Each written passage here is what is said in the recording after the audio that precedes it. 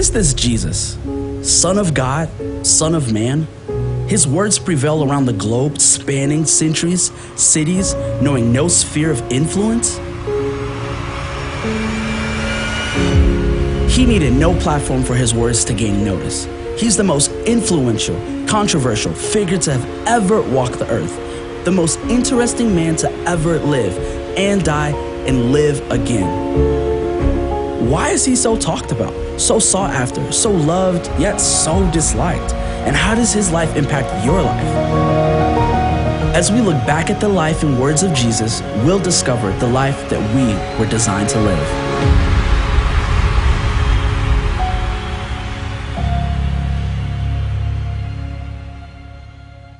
All right, hello City First Church family. How are we all doing today? Yeah? It is good to see all y'all. And I just want to say hello to City First Anywhere. Everyone join us online. Cape Coral, Southwest Florida. Come on, give it up for Dixon and Hardy, God Behind Bars. And obviously all you here at the Spring Creek and State Line location. You know, we're in this series called Vintage Jesus.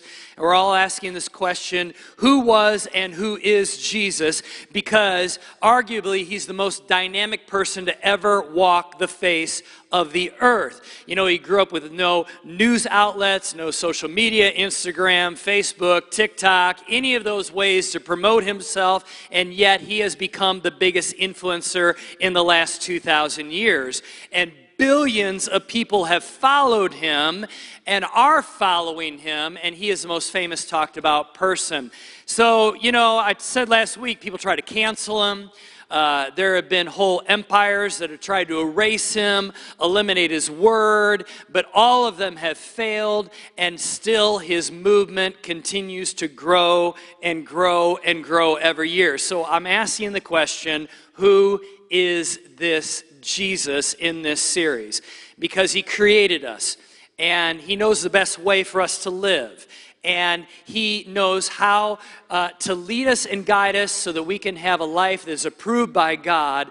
And I said last week, the best way to understand him is to basically look at his words, look at his actions, and to listen to his stories that he would tell. And these stories are called parables. And these are sermons, you could say, but inside of these stories, there are these life-changing, powerful principles that help us understand the kingdom of God and how we are to live and make choices. So, you know, today I want to start off with this idea. I've discovered the older I get, that the older I get, the more clarity you get when you get closer to people, situations, or circumstances. What I mean by that is this, is recently I found myself connecting with an individual, a friend, that we hadn't talked for a long time, and in that conversation, I realized something, that in life, many times when you don't see somebody for a long period of time, or don't talk to somebody for a long period of time, you can begin to create false narratives, and weirdness can just kind of naturally enter the relationship, right? Like, especially when you text somebody, and they don't text you back right away. You start thinking to yourself, okay, what's going on here? What's the deal?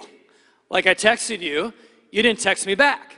Or maybe for some of you that you still leave voicemails, right? And you leave a voicemail and they don't get back to you right away, and you're thinking, what the heck? What's going on here? You know, you get a little bit put off by it. Or maybe you do talk to them on the phone, and when you're talking to them on the phone, their tone is just a little bit different. Now, they may have a throbbing headache, and you don't know about that, but you hang up the phone and you're thinking, what's the deal? I mean, why did they act that way? Why are they kind of like, you know, throwing that vibe at me or whatever? And you begin to ask yourself, is there something wrong? Is there weirdness between us? Did I offend them? Should I be offended by them, you know? And all of this is because there is distance. And I would start off today by saying this, that distance creates distortion in every area of life.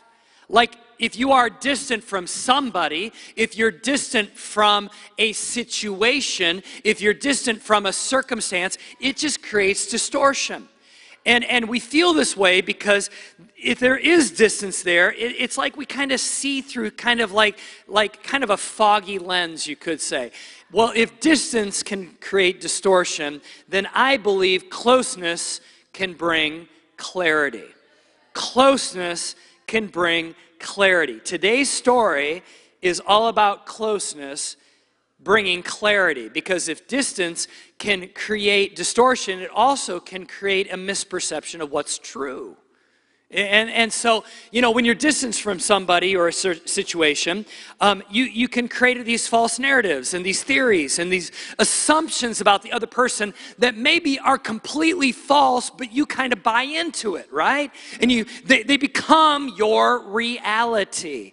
And that's what we want to talk about today, because we want to talk about the fact that this distance many times can create a distortion and a false reality. So today's talk is all about closeness, like creating a clarity. And if you have your Bibles, you can turn them open to Luke chapter 16. Luke chapter 16. We're going to talk about a parable here that is actually one of my favorites.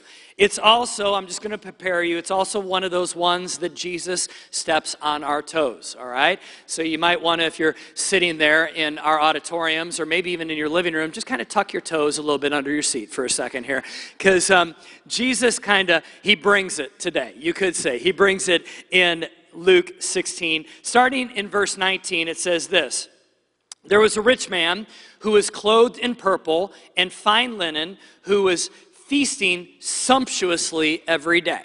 Now I want to stop there for a moment. A rich man clothed in purple. This was very, very rare in Jesus' day. Some of you have heard me talk about this before, but you know what? Very rare, not because people didn't like the color purple, but because the purple dye was so rare and so expensive to make that only the elite and the very, very, very rich had garments made of purple.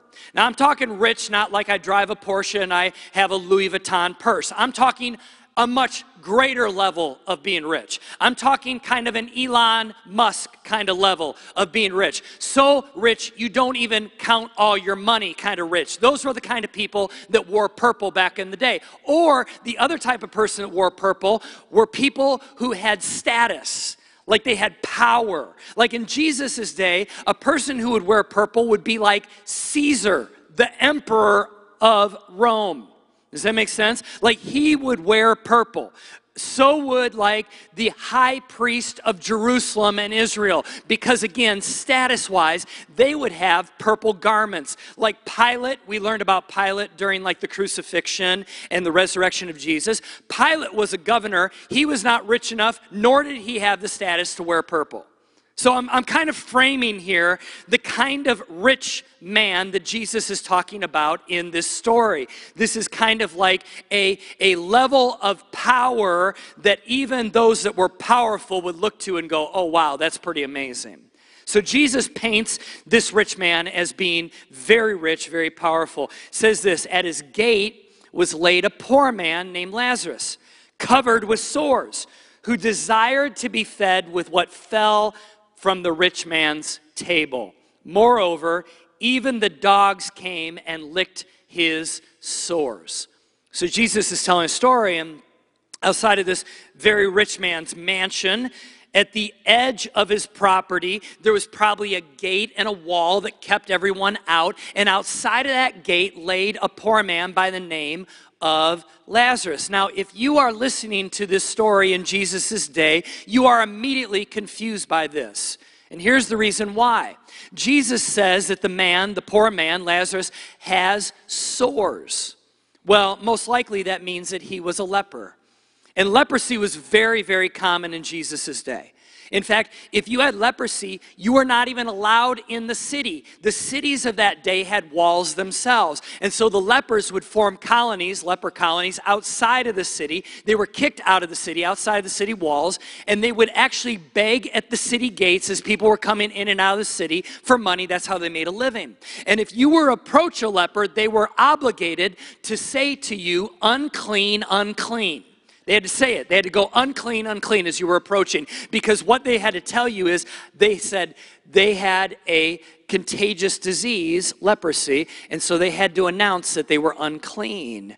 And so what would confuse Jesus' listeners to this parable is, why is this leper inside of the city?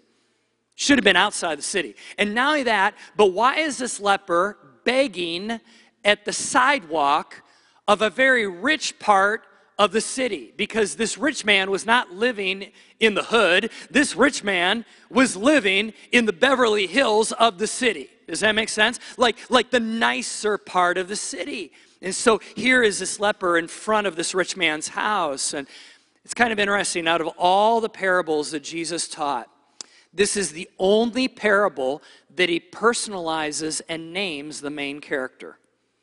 His name is Lazarus. Have you ever heard of Lazarus before, like the real Lazarus? There's a real Lazarus in the Bible that Jesus knew. This real Lazarus lived in a town called Bethany, right outside of Jerusalem, had some siblings named Mary and Martha. And they lived in a house in Bethany, and we believe that Jesus would go to this house periodically on vacation. That he was friends with Lazarus and Mary and Martha. And Lazarus one day gets sick and dies as Jesus is a day's walk away. And so this whole story of Jesus coming back into Bethany and raising Lazarus from the dead. Lazarus, Lazarus, come forth, Lazarus. You ever heard this story before? Well, this is interesting. The only parable that Jesus names the main character, he names the main character after a real person named Lazarus, who's most likely Jesus' best friend, who's not a disciple. It's just kind of interesting. He's personalizing this poor man. Why? Well, we're going to learn about that in a moment. It talks about here that the story goes on. Jesus says, the poor man died, meaning Lazarus died, and was carried by the angels to Abraham's side, meaning he goes to heaven and Abraham, Father Abraham, is already there, right? The rich man also died and was buried in Hades. So the rich man dies and goes to hell. Being in torment, he lifted up his eyes and saw Abraham far off and Lazarus at his side. Now, this is very interesting. Jesus is forecasting something here. I mean, when you read the stories of Jesus, you got to kind of like read into them. What is Jesus saying here? Is Jesus saying that someday, for those people that go to a Christless eternity, to go to hell, are they going to be able to see what's going on in heaven for all eternity and realize what they missed out on because they didn't accept Jesus as their Lord and Savior? That's a sobering thought. But Jesus makes it sound like that someday in eternity, we're going to be able to see in both sides. We're going to be able to see into heaven. We're going to be able to see into hell. I mean, honestly, this is kind of mind-boggling. It's a little disturbing, right? I mean, if we're just going to be honest, this is a very sobering moment here. Again, the people listening to Jesus are probably going, whoa, this is heavy, this is deep.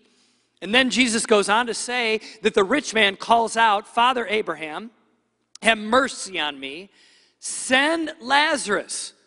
Now think about this. The rich man is saying, send the poor leper that was on the outside of my property that laid there day after day after day that is now in heaven. Send Lazarus to dip the end of his finger in water and cool my tongue, for I am in anguish in this flame.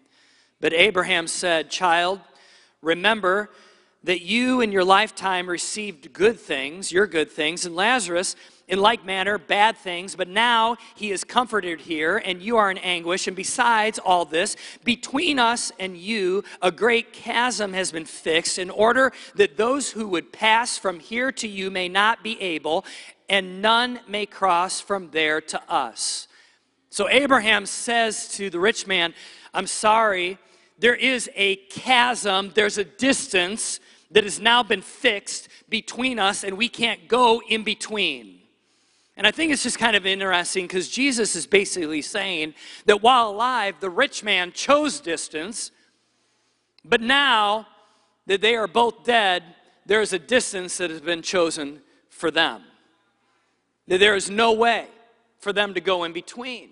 So the rich man then responds and says, then I beg you, Father, to send him," meaning Lazarus, "to my father's house." In other words, come back to life. "For I have 5 brothers, so that he may warn them, lest they also come into this place of torment." So here is the rich man going, "Please send Lazarus back to warn my siblings, my five brothers." Now, this moment, the people listening to Jesus are really squirming. And we don't understand why, because we live in America 2,000 years later. But I want to unpack this story because it's very interesting. Remember how I told you that only the super rich or the elite wore purple in Jesus' day, right? Well, it says at the beginning here, Jesus says that this rich man wears purple. Well, one of the people that would have worn purple in Jerusalem in Jesus' day is the high priest of Jerusalem, the one who basically was in charge of all of, Judaism for Israel. The high priest would have worn purple. His name in Jesus' day was Caiaphas. Now, some of you recognize the name Caiaphas because every Easter we talk about him.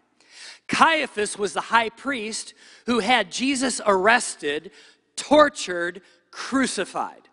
Caiaphas was the one who actually orchestrated all of this. And Caiaphas would have had a purple garment.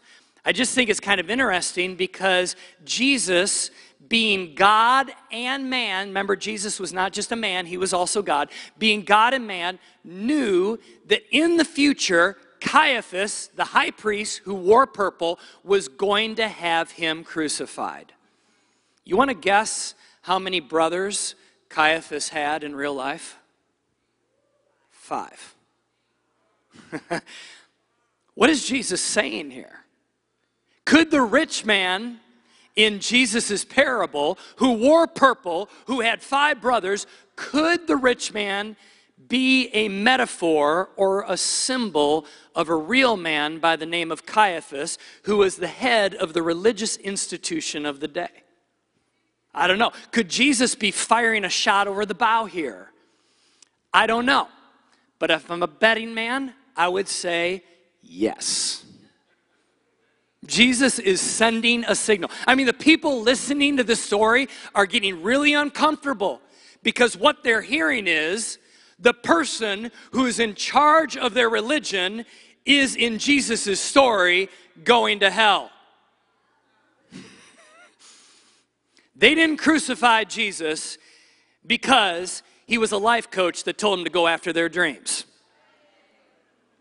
They crucified Jesus 2,000 years ago because he was turning everything upside down. And I will tell you that today, Jesus still is turning everything upside down. So at this point, Jesus continues, says this, "But Abraham said," in this story, "they have Moses and the prophets, let them hear them." In other words, he's saying to the rich man, he's like, hey, listen, they have Moses and the prophets. They have all the Old Testament. They have all the prophecies. They have all the teachings. And then the rich man says, "No, Father Abraham, but if someone goes to them from the dead, they will repent." He said to him, "If they do not hear Moses," meaning Abraham says, "if they do not hear Moses and the prophets, neither will they be convinced if someone should rise from the dead." Do you hear what Jesus is saying? He is sitting there going, oh no, guess what? If someone dies and comes back to life, there are still some religious people that are not going to believe. There's still some people that are going to deny that miracle. Who is going to die in real life and come back to real life? Jesus. Jesus is forecasting this. And you know what happened? Literally, if you fast forward, Jesus dies on Good Friday. He resurrects on what we call Easter Sunday. And there were some guards, some Roman guards that were positioned at the tomb on Easter Sunday morning, that when the stone was rolled away, they were blown back, literally physically blown back. I mean, like it was a moment where the angels did this. I mean, it was crazy. You know what that Caiaphas did? If you read not only in biblical history, like in the Gospels, but also there are some historical accounts of this that are non-Christian accounts, that Caiaphas basically brought in the guards that were guarding the tomb and bribed them with money and said, don't tell this story of what happened. Instead, spread word that Jesus' disciples stole his body. So guess what? Even the man in purple, who had 5 brothers, who saw Jesus come back to life, heard the story, saw the empty tomb, did not believe. Do you know some people can have a miracle happen right in the middle of their life and they still won't give God the credit? Isn't that true? Isn't that true? So here's my question today. It's a heavy question. I know today, I told you had to tuck your feet back, right? I told you, okay? Jesus is stepping on some toes. But here's my question for all of us today, whether we're sitting in our living room today or one of our City First locations. Why is the rich man in hell? In Jesus' story, why? Because I gave you background. Like I talked about Caiaphas and the 5 brothers, and I talked about the purple garments and all that kinds. But if you just read the story, only the story, Jesus, he doesn't have a tone here where he paints the rich man as being this ultra evil guy. He doesn't do that. He just tells the story. And you know, I one time had a prof in seminary say this to me.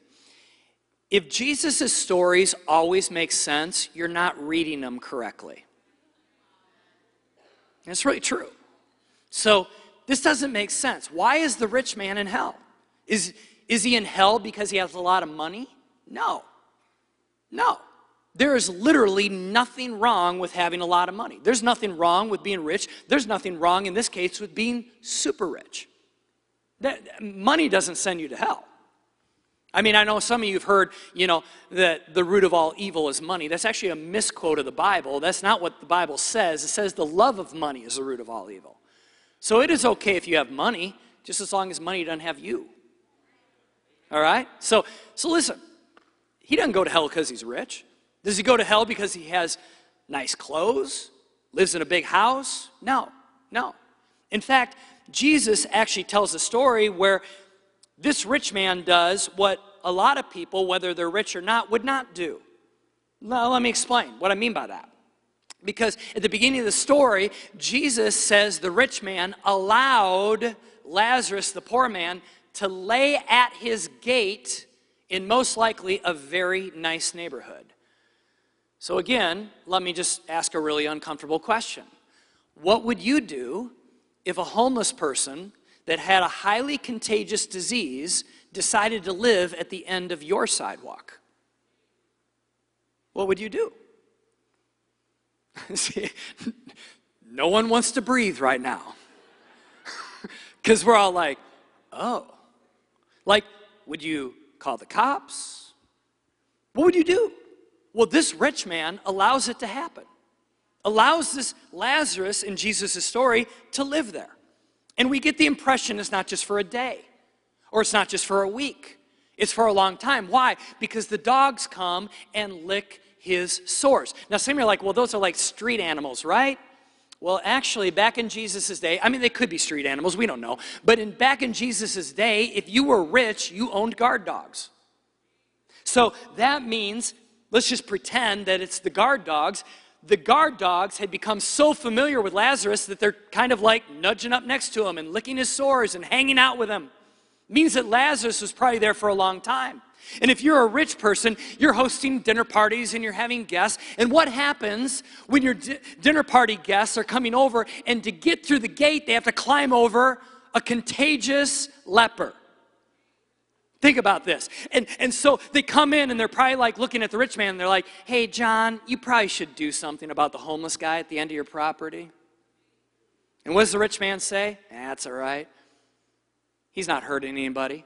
In fact, Jesus even says that every day that the rich man has scraps or leftovers from his table sent out to Lazarus so he has something to eat. See, this rich man is not like evil. I mean, scraps from the table of this type of a rich person, these scraps, I mean, I'm telling you, the chefs that served the rich people of that day were the best chefs in the world. So guess what? Lazarus is feasting off of some very amazing scraps. So I'll ask the question again. Why is the rich man in hell? Why is the rich man in hell? I mean, this is a question that I had to ask myself. And honestly, a lot of people have had to ask throughout the millennia. It's like, Jesus, why? I don't get it. Why is the rich man in hell and Lazarus goes to heaven and all this? Well, here's what I know. I know this, that Jesus has a message for us inside of this parable. Something that we, even in 2021, can take away today. And maybe this is what Jesus is trying to communicate. Most people like to help those that are marginalized, but they don't want a relationship with them. It's easier to write a check than it is to strike up a conversation. It's easier to say, oh yeah, I'll help those people over there. But the gate is closed. And so could Jesus be saying that it isn't just about good works, but good works have to be connected to a heart of compassion? And maybe this is the reason why Jesus is telling the story that is pretty intense. And he's basically saying, here is this rich person who is doing all of the actions of compassion, but the heart is far from those whom he is being compassionate to. And now pointing back to the religious leader of the day, could he be communicating, hey, Caiaphas, you're doing all the religious stuff, but yet your heart is not connected. I mean, right? There was a missionary in India by the name of Amy Carmichael, and she coined a very famous saying now. In fact, many people have said it, but she was the one that first penned it. She said this, that you can give without loving, but you cannot love without giving. It's a really powerful truth. Maybe this is the reason why the rich man is in hell. I don't know. You know, in Jesus' day too, if you were poor and if you were sick, like you had a disease, people thought that God was judging you. That's what they really believed. Like now we look at it and we kind of go, that doesn't make any sense. But back in Jesus' day, if you were poor or if you were sick, like you had a disease, people would avoid you, not just because of the disease, but they would avoid you because they thought that God was cursing you. So guess what the religious people did of that day? Stayed away. This is why when Jesus tells another famous story, parable, the Good Samaritan, y'all heard that one? What did the high priest or the first person on the path that encountered the man that was beat up, what did that person do? Walked around. Why? Because evidently, if that person was beat up, they were judged by God and they were left for dead. You couldn't touch a dead body because, again, it was all this religious stuff of the day. Jesus is turning it all on its head. And you know, I'm thinking in 2020, maybe God is asking us to have a better relationship with those that are marginalized, those that are outcast, those that are under-resourced. And this is the thing, I'm not just talking poor, quote unquote, poor people, but people that are on the outside of your gate. Who in your life makes you feel uncomfortable? Right? Like people that are on the outside. Could Jesus be sending a signal to not only the people listening to him, but also Caiaphas, the religious leader of that day, that guess what, if someone's poor or marginalized or they're sick, that doesn't mean God's judging them. We live in a hopelessly broken world, and we're supposed to have relationship. So here's the question. Who's on the outside of your gate? Who's on the outside? Like, I mean, come on, in the workplace, who's that person, right? That maybe they're in your world, but they're locked out. Or at school, I got our amazing bunch of youth right here in the center section, and I love that they sit up front. I love that. And and I know school's kind of over now. We're on summer break. But think about this. For those of you that are in school, who's that one kid that's at school that looks a little different and acts a little different and is a little different, and everyone makes fun of them, and no one wants to really get close to them? See, maybe that's our Lazarus. Or who's hurting? Who's rejected in your world? Who's the one that, again, is marginalized in one way or the other? And this is what I think Jesus would ask us this morning. Will you open your gate? Will you open your gate? And here's the reason why. Closeness brings clarity. And as long as they're distant, there's a distorted view of them. But when you get up close and you hear somebody's story, then all of a sudden you start realizing that maybe it's a little bit different than what you thought. Because your opinion of them may change as you eliminate the distance. Because distance definitely creates distortion. We need close proximity to those that are marginalized. Not just because we can help to some degree. But guess what? I think Jesus always wants us to have a relationship with those that are marginalized, because that relationship changes our heart too. In fact, I would say this. I would say that when you engage in a friendship or a conversation, or you eliminate distance between you and a person who's on the outside, not only do they benefit, but actually you may benefit more. I was talking to a friend who just a few weeks ago said that he was downtown Rockford and there was a homeless person right outside of his office. And instead of walking past him, he stopped and had a conversation. Found out the guy was in the trades, and during COVID, for one reason or another, lost his job, so he's newly homeless. He's lost everything just within the last 6 months. And all of a sudden, my friend told me that his preconceived idea of that man changed after a 15-minute conversation. See, distance creates distortion. And maybe the simple truth that Jesus is powerfully communicating through this complex story is that we are to open our gates. Take time. Take time to hear other people's stories, to get to know those people that are in our sphere of influence who are on the outside, whatever outside is.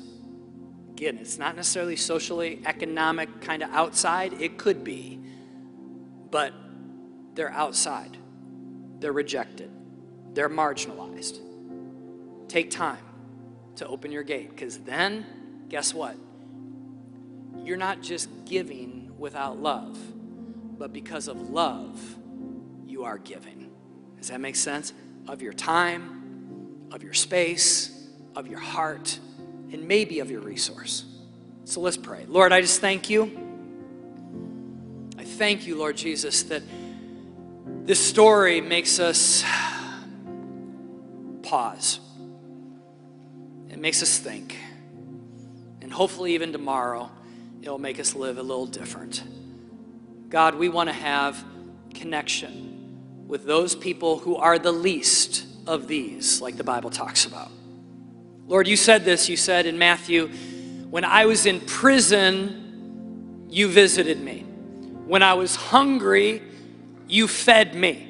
When I was naked, you clothed me. So where you show up is when we have a relationship with those that are marginalized. We open up our gate and we're willing to not just send our resource, but Lord, we are the resource, our friendship, our relationship. So Lord, I pray that you would help us to do that. Give us opportunities. Give us courage. Lord, melt away our pride. And Lord, in these moments that we engage those that are on the other side of our gate, may it change us. May it change us. Meet us in that space wherever 2 or 3 are gathered. Meet us in that space, I pray. In Jesus' name, and everyone said, amen. Come on, let's give God praise. Can we do that?